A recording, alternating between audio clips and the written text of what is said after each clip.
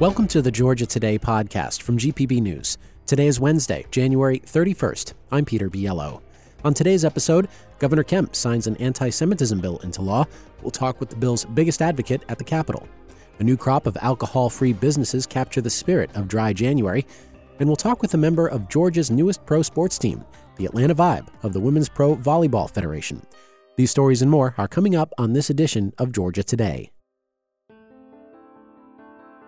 Georgia voters could see a watermark on their ballots beginning in November. The State House today approved a measure that supporters say would assure citizens the ballots are authentic. Georgia ballots already have security features, but Valdosta State Representative Republican John LaHood says voters can't see them.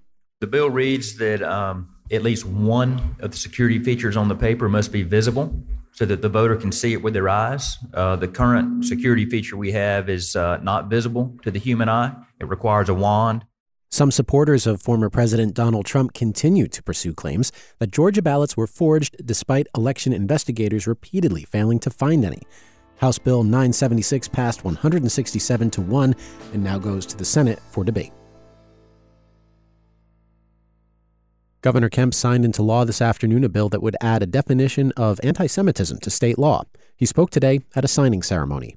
There's been a troubling rise in anti-Semitism across our nation in recent years, especially following the horrific terrorist attacks on Israel on October the 7th that claimed the lives of over 1,200 Israelis.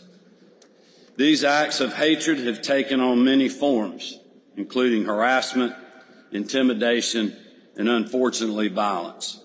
It's been a long time coming for advocates who hope to toughen penalties for those who commit a crime with anti-Semitic intent.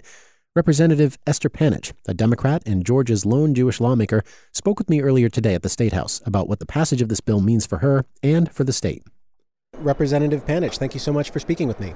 My pleasure. Thank you for asking. How does it feel to finally get this bill passed? I feel a great sense of relief. It's been a long time coming, and it even started before I got here, so it's been longer for my co-sponsor, John Carson. But the Jewish community has waited 3 years for this, and so it's a relief for them as well. You were a victim of anti-Semitic flyering. Now that this bill is in effect, what impact might it have on incidents like that in the future? This bill doesn't attack the flyers, and this bill wasn't brought forth because of the flyers that came before the flyers. But if this person who does the flyering takes the next step and does something violent against somebody Jewish or defaces their property, then the flyers could be used as evidence of motive to show that this person was acting against Jews and that was their intent. So the bill will help. It's just it wasn't intended for this particular type of event. My understanding is that this does not criminalize a sentiment about Jews or people simply speaking ill of Jewish people. It allows prosecutors to prove intent when something that is already a crime is committed. Is that correct? That's exactly correct. You can say, or anybody can say, the most awful things about Jews, about Israel, and it's not a crime. So it's just if you take an action that's already unlawful, whether it's crime or some type of unlawful discrimination, then prosecutors or investigators can look at this as a motivation to see whether it was anti-Semitic or not. This legislation relies on a definition of anti-Semitism crafted by the International Holocaust Remembrance Alliance. Why is it important to use that definition? This definition was comprised of scholars, people from all over the world. It was comprised in Europe, and the United States participated in it to identify the different types of anti-Semitism. We all know what a swastika looks like, but we don't always know when anti-Zionism or anti-Israel sentiment crosses into anti-Semitism. Since October 7th, we've seen a lot of that, but in Europe in 2016, they were able to identify it back then. It's already been in Europe. So, and Europe's particularly sensitive given what happened in World War II. So this is the gold standard of definitions. It takes into account both the conventional types of anti-Semitism and the contemporary types of anti-Semitism. In a version of this bill last year, a lawmaker tried to incorporate the full definition of anti-Semitism, and he changed one word. He changed the word certain perceptions of Jews to negative perceptions of Jews. You objected to that. Why? What is the difference between certain perceptions and negative perceptions in the definition of anti-Semitism? So if somebody harms a Jew because they think they have power, power is a positive perception, not a negative perception. So positive perceptions also get Jews killed or assaulted or harassed or threatened, just as negative perceptions do. And the reason that we refer to this definition, and we did not want it word for word in the code, is for exactly what happened last year when one lawmaker decides he wants to change the entire definition and the meaning of anti-Semitism. Had we allowed that amendment to stand, it would be more dangerous than not having a definition at all.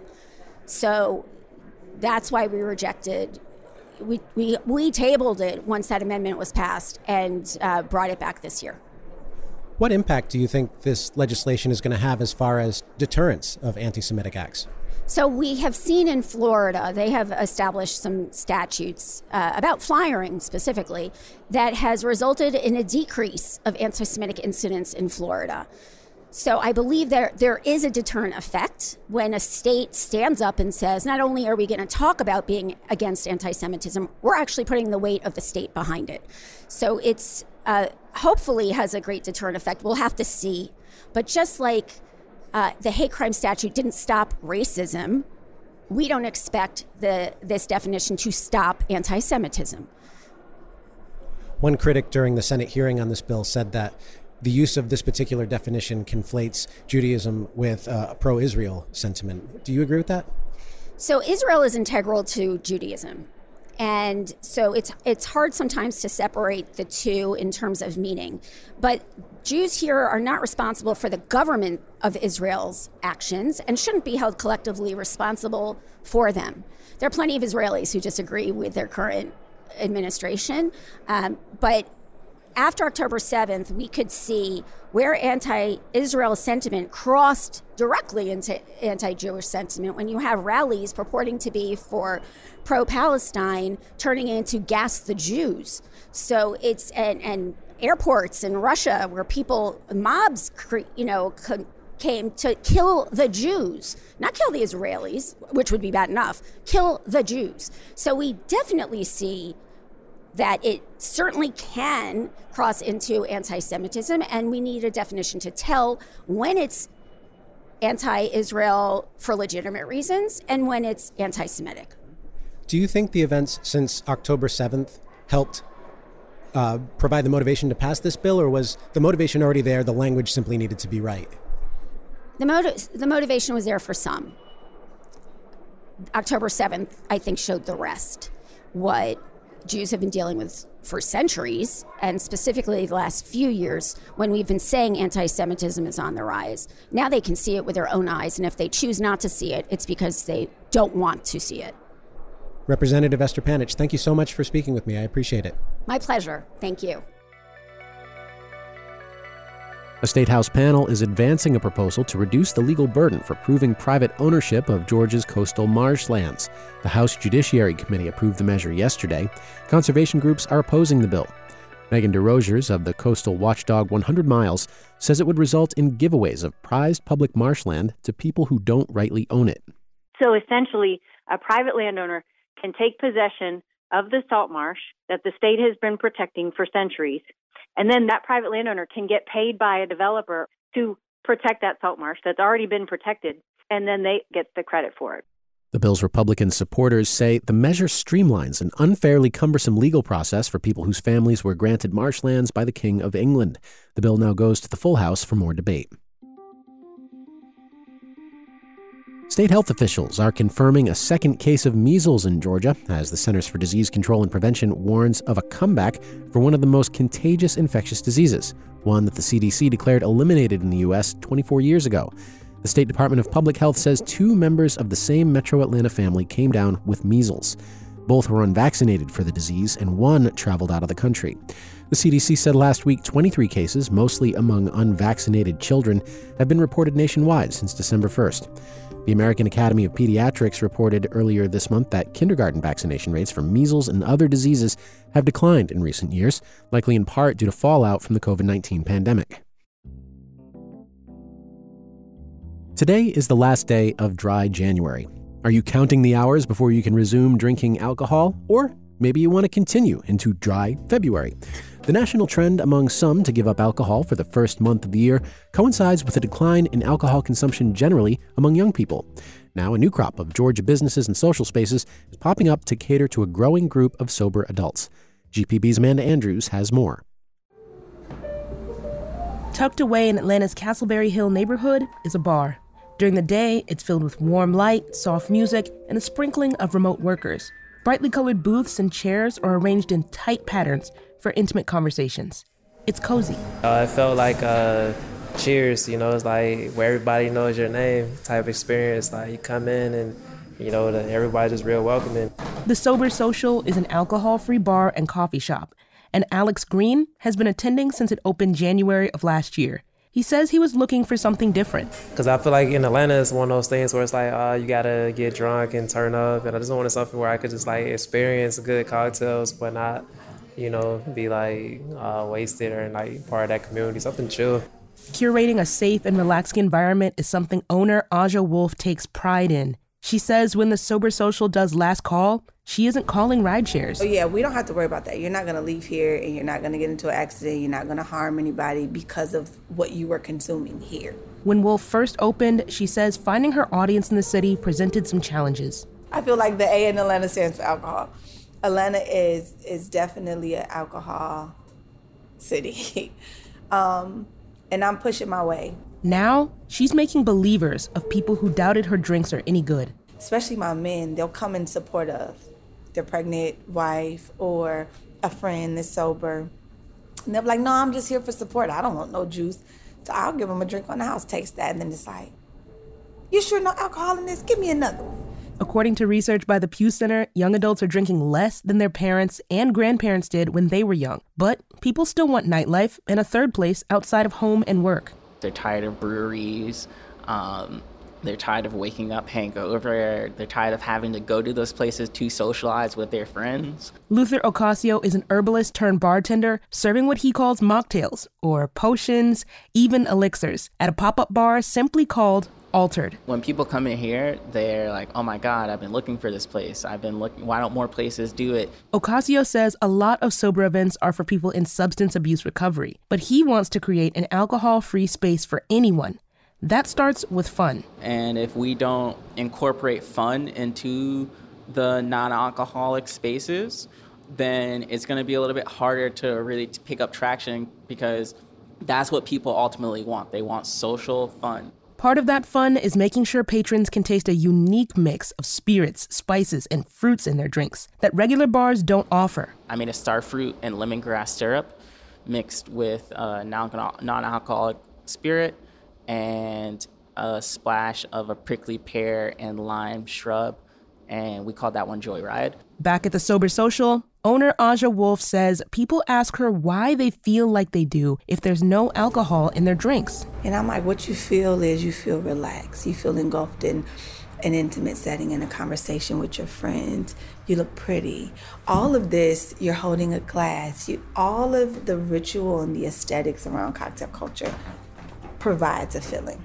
And increasingly, young people are saying that's a feeling they don't need alcohol to find. For GPB News, I'm Amanda Andrews in Atlanta. The Atlanta Vibe will play its first ever home game tomorrow. The volleyball team is part of the Pro Volleyball Federation. And so far, so good. The Vibe is 2-0, having defeated teams from Omaha and Orlando last week. For Casey Evans, the creation of the league came at a perfect time. The 22-year-old Wadsworth, Ohio native put up incredible numbers playing for UGA. She holds the record for most sets played at Georgia and is a member of the 2,000 Point Club, the 1,000 Kill Club, and the 1,000 Dig Club. But with college behind her, her future in volleyball was uncertain.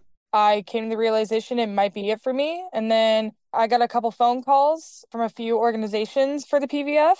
Suddenly, a path forward opened. She entered the draft and wasn't selected. But the disappointment didn't last long. Within an hour of learning she wasn't drafted, Vibe head coach Todd Dagenet called. Said, hey, we want to have you as a undrafted free agent. And I took the opportunity right up. I was like, let's do this. She'd play for the Atlanta Vibe, just 50 miles from where she'd gone to school. Evans says the other Vibe players and coaches are great. It's been crazy for me to adjust with all of these great players. And I think that's what also makes it like so fun, because it's like, holy crap, like I really have to develop a lot more stuff about me now. So like, what more can I do to develop myself? Evans will have 24 regular season games to possibly compete and grow as a player. Colleen Craig is the founder and owner of the Atlanta Vibe. She played at Cornell University. She went on to have a successful business career in finance and sports management. When I got to a point in my career where I wanted to start giving back. And so I took a look at the landscape, and volleyball jumped out. When you start looking at the numbers and the information, it kind of became a no-brainer. A no-brainer, she says, because among women's high school team sports, volleyball has the most players, more than either soccer or basketball. Most people would say it's probably soccer, and that's not the case, and we're growing. In addition to the 7 teams competing this year, 3 expansion teams are in the works.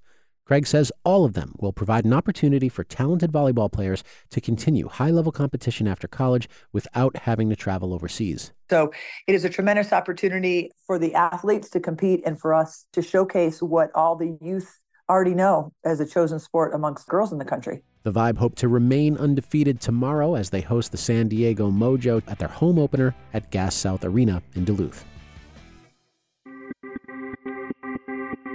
And that's it for this edition of Georgia Today. If you want to learn more about any of these stories, visit gpb.org/news. And if you haven't yet hit subscribe on this podcast, take a moment, do it now. It'll keep us current in your podcast feed. If you've got feedback, we'd love to hear it. Email us at georgiatoday@gpb.org. If you caught the pun in the intro, you are among my people. Thank you. I'm Peter Biello. Thank you very much for listening. We'll see you tomorrow.